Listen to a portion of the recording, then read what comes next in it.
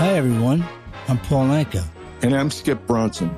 And what happens when two old friends take their decades of experience in the business and entertainment worlds and sit down with our buddies? You get Our Way, a brand new show from iHeart Podcast where we chop it up with our pals about everything under the sun.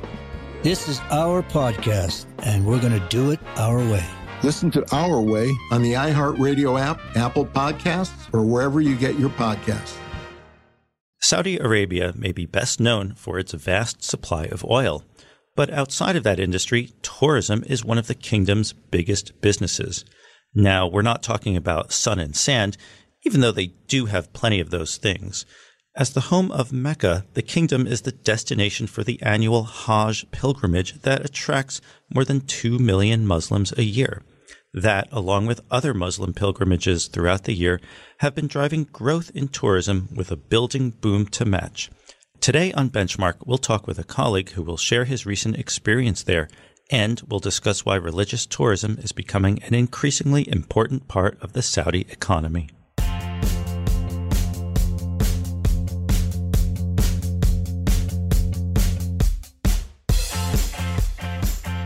I'm Scott Landman, an economics editor with Bloomberg in Washington. My co-host, Dan Moss, is traveling this week. Now, you may have heard some news about Saudi Arabia lately. It's letting women get driver's licenses for the first time. We'll get to that later with Donna Abu Nasser, a Bloomberg reporter who covers the Middle Eastern economy and governments. But first, I'd like to bring in Siraj Datu. He's an editor for Bloomberg.com based in London.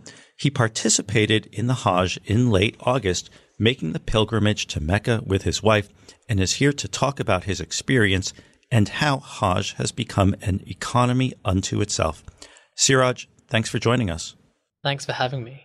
So, Siraj, I don't know much about Hajj except I've seen it on TV, people circling the Kaaba, heard about some other things associated with it. Can you give us a little background on Hajj, what it means, why people do it, and why it's such a central part of Islam?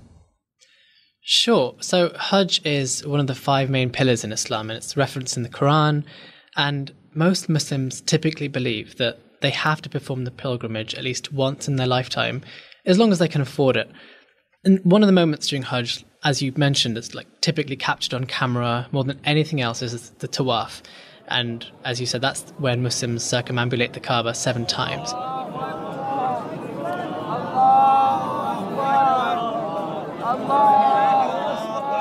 And that's an essential part. And the reason that I think it's shown on camera so often is pretty obvious. It's one of the moments that's got the most easily explained symbolism. The Kaaba it's been destroyed and rebuilt countless times, but it's still believed to be the house of God. And that's the direction that Muslims pray in, wherever they are in the world. And so whenever Muslims go on holiday, they'll take a compass with them so they know which way Mecca is, so they know which direction they should pray in. There are lots of other elements too. So pilgrims walk between 2 mountains, Safa and Marwa, 7 times. Now, the big difference now is that the mountains don't exist anymore. There are little replicas there. And actually, pilgrims walk inside in the comfort of air conditioning. It's not so much the same as it was before. Pilgrims also spend time near Mount Arafah in reflection of God, and they sleep on stones essentially in Muzdalifah. They spend some time in Mina, and there's a lot that gets packed into just a few days. Wow, it does sound really remarkable. Can you just tell us a little bit about your experience and kind of the size and scope of what you witnessed and what's happening there? Sure. So for a lot of pilgrims, it begins in Medina. It's exciting. Not everyone goes to Medina, but most people try to, because it's where the Prophet used to live. It's where the Prophet's mosque is.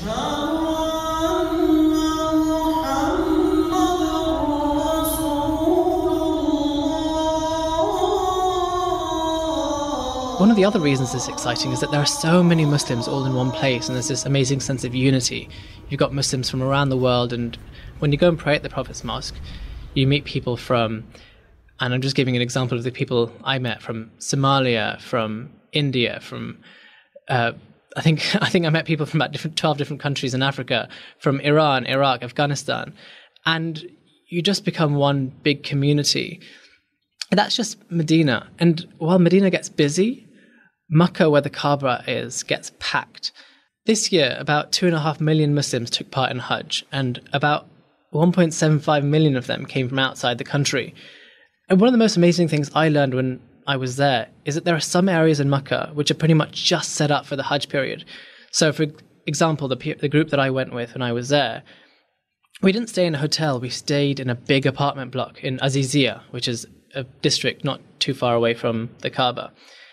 What I learned is that the rest of the year, when the pilgrims aren't there for Hajj, the building is just empty. And that's actually the case for a lot of the buildings in that area. The economy in that area is really just geared up for pilgrims. And here's another example of the scale of the pilgrimage. I typically try to go out to the Kaaba in the evenings because during the daytime it was so hot, it's kind of burning. And one day, we'd pray at the Kaaba for a few hours and then we'd go out to eat. And we've got a huge selection of whatever we want to eat. We've got Five Guys, a halal Five Guys, which we don't have in London. You've got huge hotels around there too. One day we went to eat and came back after eating, and the whole complex in the Kaaba, so the Grand Mosque, was totally full, and the pilgrims were kind of spilling out into the streets. And the prayers essentially stretched out about a kilometre up the road. It's a huge number of people trying to just get to the Kaaba and pray, all, for that one prayer. It does truly sound like a unbelievably huge event with, you can only begin to imagine the number of people. You started to talk a little bit about the economic scale of what's going on here. Can you just talk a little bit about how this has become such a big business? People have been coming there for generations and centuries. Why is there such a building boom now to accommodate people? Like you said, this is big business for Saudi. So speaking ahead of this year's pilgrimage, the head of Mecca's Chamber of Commerce and Industry said he expected pilgrims to spend between 20 to 25 billion riyals during Hajj. That's around $5.5 to $6.5 billion. It's a lot of money. The Saudis are also giving this income stream more of a deliberate push, so they're spending about $80 billion on renovating Mecca. That includes expanding the complex of the Grand Mosque and trying to renovate the surrounding areas too. One of the things that happened in recent years is that no pilgrim can get a visa for Hajj without coming through a tour group. And equally, the tour groups have to make sure they arrange accommodation. Part of that's down to safety. They don't want people sleeping in the streets, especially when it gets so hot. But it helps revenue too. And so there's been a very obvious, fierce battle to construct new hotels. Let me give you one example. In 2013, there were about 61,000 hotel rooms in Mecca. By the following year, it jumped up by 55,000. And beyond the more obvious revenue streams, there's another benefit. Foreigners can't own land, and so any hotelier has to work with local Saudi developers. And when you go for Hajj too, you obviously have different elements that you're paying for. You're paying for your flights, you're paying for the accommodation in all the different places you're staying in. But when you go, you also bring back gifts. Some people spend thousands and thousands of pounds and dollars just on gifts to take back for family. They take back prayer beads, prayer mats, anything they can get their hands on, really, kind of like the long Arabic clothes. And when people come back, there's somewhat of an expectation that you're going to bring something back for your family. If you don't, people are wondering, have you really gone for Hajj? You've gone there and you thought about your relationship with God and how you've tried to detach from this world, and then you kind of not brought anything back, and people start, asking questions. Where's my gift? And so you don't want to be that person who's not come back with a gift, even if it's something small. I think my wife and I, it was an expensive trip, so we spent about £7,000 for both of us to go there. And I think we tried to keep our gifts to a minimum of about £5 each. But some people do spend, like I said, thousands and thousands of pounds just to bring back gifts for their family. Are these kind of local things that are made there, or are they sort of trinkets that are made in China? It's a mix. I think from what I saw, a lot of the things that were made were partly made in China, partly made in Turkey. A lot of the prayer mats, actually, they have. It's a bit weird to say something's a revolutionary prayer mat, but these are the kind of things that we saw. So, for example, when you're at the Kaaba in the Grand Mosque, the whole floor is made of marble, which can be quite tough on your knees for the whole time. But there was one prayer mat that we bought for our time there, and it essentially folds up. So when you pray, you can fold it down and pray. And when you're not praying, you can fold it up and you can lean back against it, and it kind of becomes a chair. And it's like small things like this that, people will pay easy money for. I think that cost us about £10, but it felt totally worth it when you were there. You definitely have a captive audience there. It definitely also sounds like a real global event. Good song. The Johnny Carson theme, right? Hey, who wrote that? Skip, who do you think? It's your buddy. Hi, everyone. I'm Paul Anka. And I'm Skip Bronson. And what happens when two old friends take their decades of experience in the business and entertainment worlds and sit down with our buddies? You get Our Way, a brand new show from iHeart Podcast where we chop it up with our pals about everything under the sun. Hear about Michael Bublé's entrance into show business. And get business insight from Mark Burnett. Find out what scares my son-in-law, Jason Bateman. And discover the bragging rights that come with beating Michael Jordan at golf. Together, we know just about everybody, including sitting presidents. So join us as we ask the questions they've not been asked before, tell it like it is, and even sing a song or two. This is our podcast, and we're going to do it our way. Listen to Our Way on the iHeartRadio app, Apple Podcasts, or wherever you get your podcasts.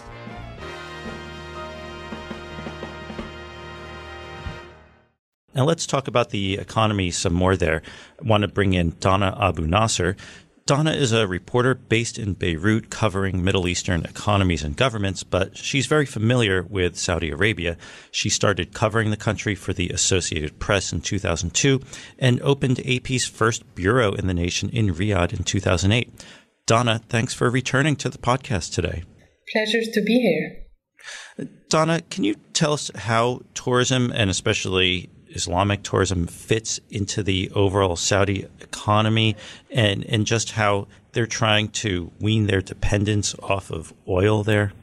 Well, tourism has been earmarked by the government as a major driver for growth in a plan, if you recall, to diversify the economy. It was rolled out last year. It's called Vision 2030.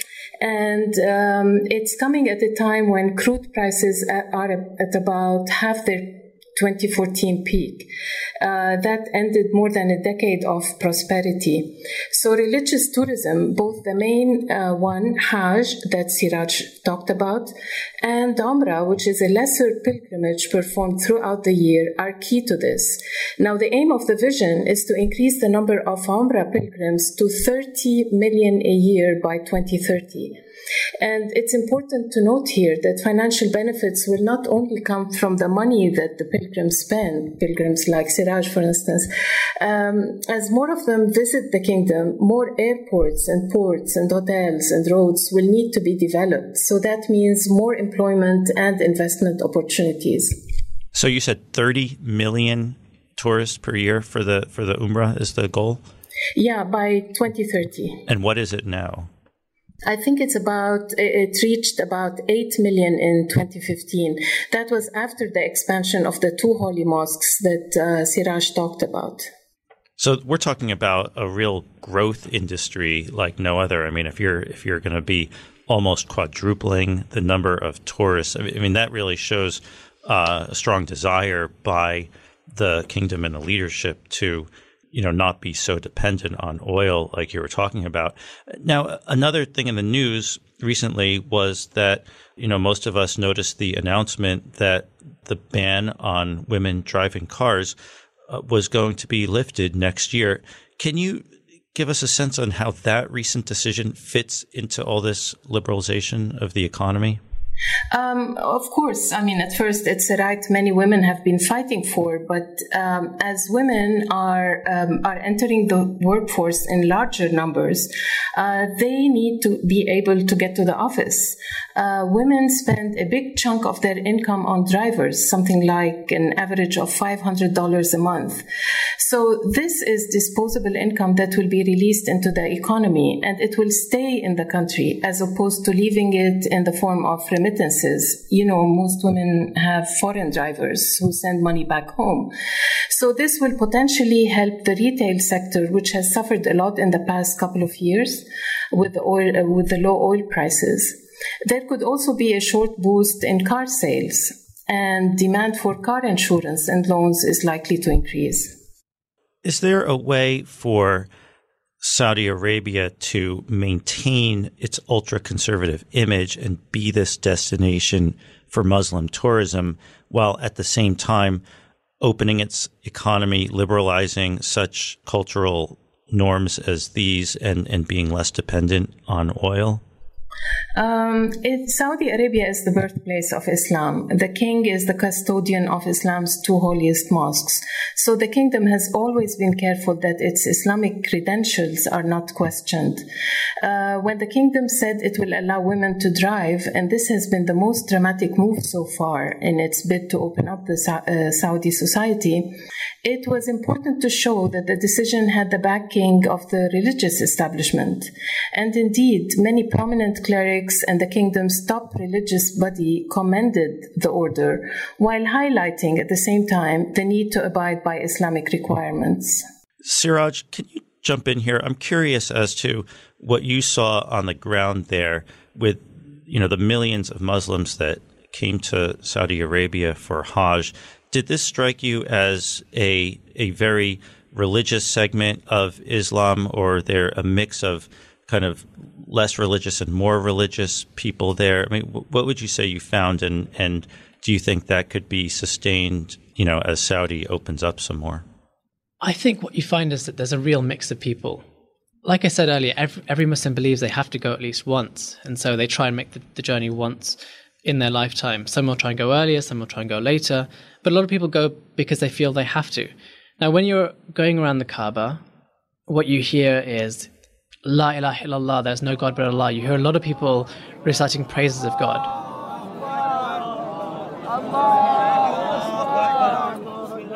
But that's because of where you are. And now outside of that conversation, you speak to people and ask people, why are you here? Some people say it's because they want to get that sense of connection with God that they didn't have before. And what you find is that there's a lot of people, especially those from the West. So I came with a group from London, and everyone had very differing views. Some people were a lot more traditional, some people were more liberal. There were a lot of people in my group, for example, were talking about how when you're at the Kaaba, when it gets to prayer time, all the women are kind of hushed and pushed back, and the religious guards, come and essentially tell women to stand up and move back or move onto higher floors. A lot of the men get angry because it's not what we see normally in our mosques back in the West. Whereas a lot of people who seem local, or at least speak Arabic, kind of are siding with the religious guards. It's a bit hard to have those conversations within the Grand Mosque, but when you're outside of it and you're just speaking to people normally, a lot of these conversations are taking place about how the country could perhaps change to be a little bit more westernized, or perhaps to fit in with what we feel our values, or what we feel are Islamic values in the West. Now, when I was looking at the Hajj statistics, I noticed the breakdown between men and women. It looked like it was somewhere around 60% men, 40% women, in that range. But still, I was still surprised. I thought it was a large amount of women. And Siraj, you went with your wife, and it seemed like there are many couples who go there. Would the liberalization of, say, Saudi driving rules maybe attract more women? Is that part of the growth strategy, to attract more women in Islamic tourism in Saudi Arabia? I wouldn't be able to speak directly to that, but I mean, one of the main reasons that I can think of immediately that would actually stop women from going is that any woman who's under 40 has to go with a companion, a male companion. And so they wouldn't get a visa to enter the country if they don't have someone who's a direct relation of some kind. So a lot of women have to go with a cousin, or they have to go with a father or a brother. They can't just go by themselves. And so one way that, if the Saudis really did want to bring in more women, is they could scrap that rule. Now, whether they will do that is something to be seen. When we were there, for example, we would take a lot of taxis. I don't think anybody, or any pilgrims at the very least, would think of the driving ban as affecting their religious experience so much, because no one's going to be renting cars.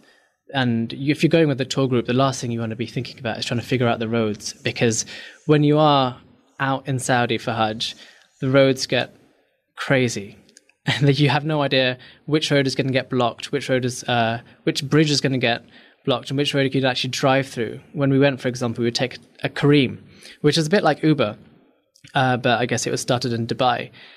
And we would be going, for example, from our hotel in Azizia to the Kaaba. And sometimes we'd get to a certain tunnel that would take you right to the Kaaba. And only the taxis were allowed and the Kareems weren't. So I think in that respect, I'm not sure that the driving ban itself is actually going to help or liberalize who actually goes for Hajj. All right. One last question, Siraj. Another thing I've heard about with the Hajj is that a lot of people have actually died going to it. There have been stampedes that have killed many people. How did safety factor into your trip? That's actually a pretty good question. So like I said, Muslims believe they have to go once in their lifetime. So they'll take whatever opportunity they can to go. And in a lot of countries, they have to wait a long time too. Take Indonesia, for example, the country which has the largest Muslim population in the world. There, citizens can wait between 12 to 17 years on the wait list. It's a really long time. So when they get their chance, they're going to go. And to some extent, people are aware that there's a safety risk. It's not like anyone's hiding it. It's definitely on the news. And there's actually a ritual that many pilgrims think that they should be doing before they go, which is writing your will. So, for example, the night before we actually left for Hajj, my wife and I sat down and we wrote our will together. We're both 26 and it felt very weird to be doing that.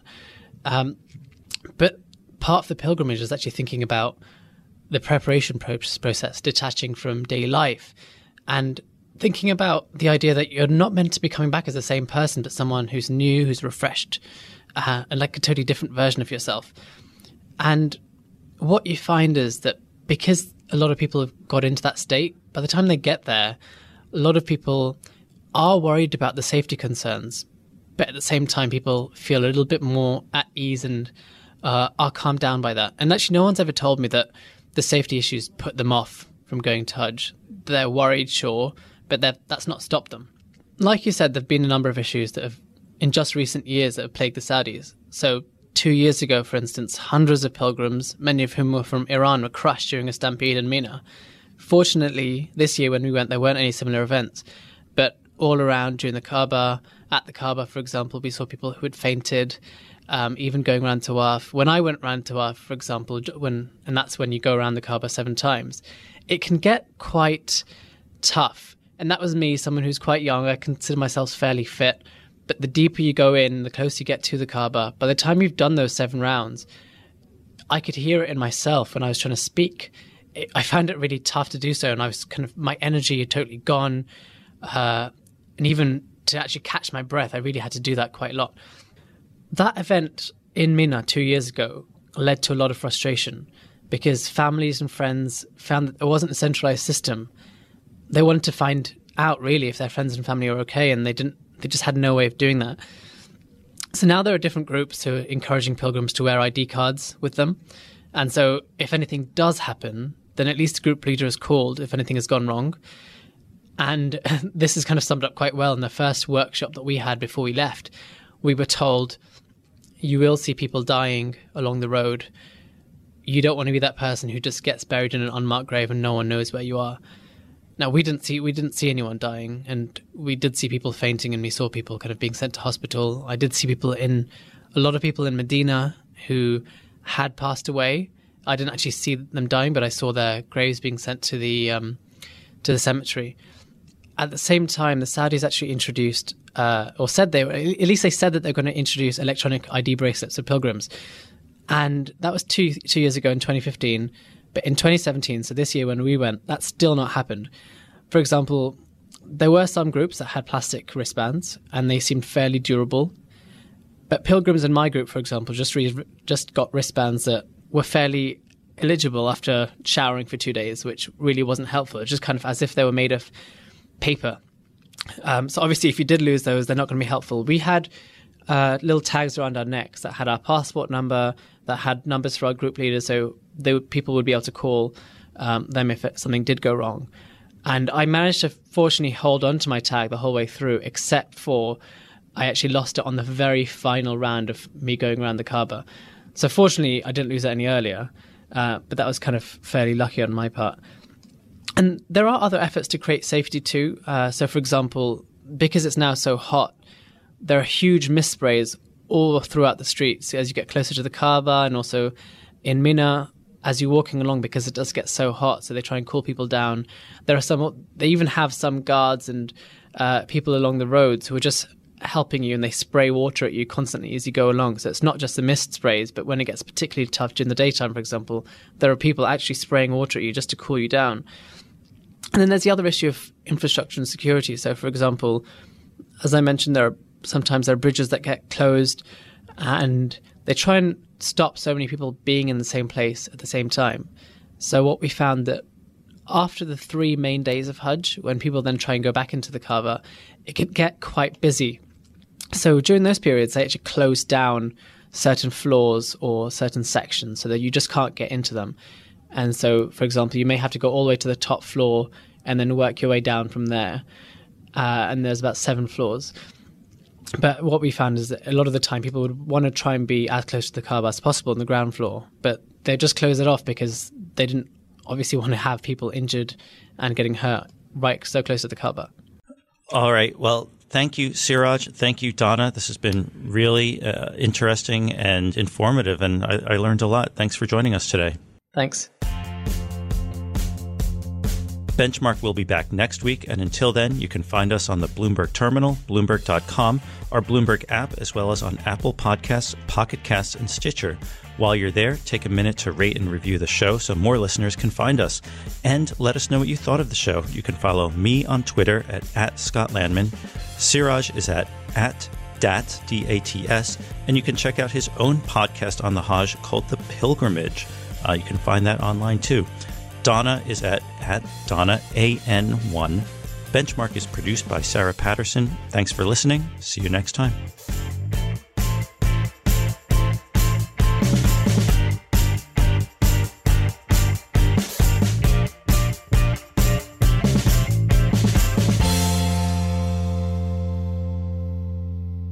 Hi, everyone. I'm Paul Anka. And I'm Skip Bronson. And what happens when 2 old friends take their decades of experience in the business and entertainment worlds and sit down with our buddies? You get Our Way, a brand new show from iHeart Podcast where we chop it up with our pals about everything under the sun. This is our podcast, and we're going to do it our way. Listen to Our Way on the iHeartRadio app, Apple Podcasts, or wherever you get your podcasts.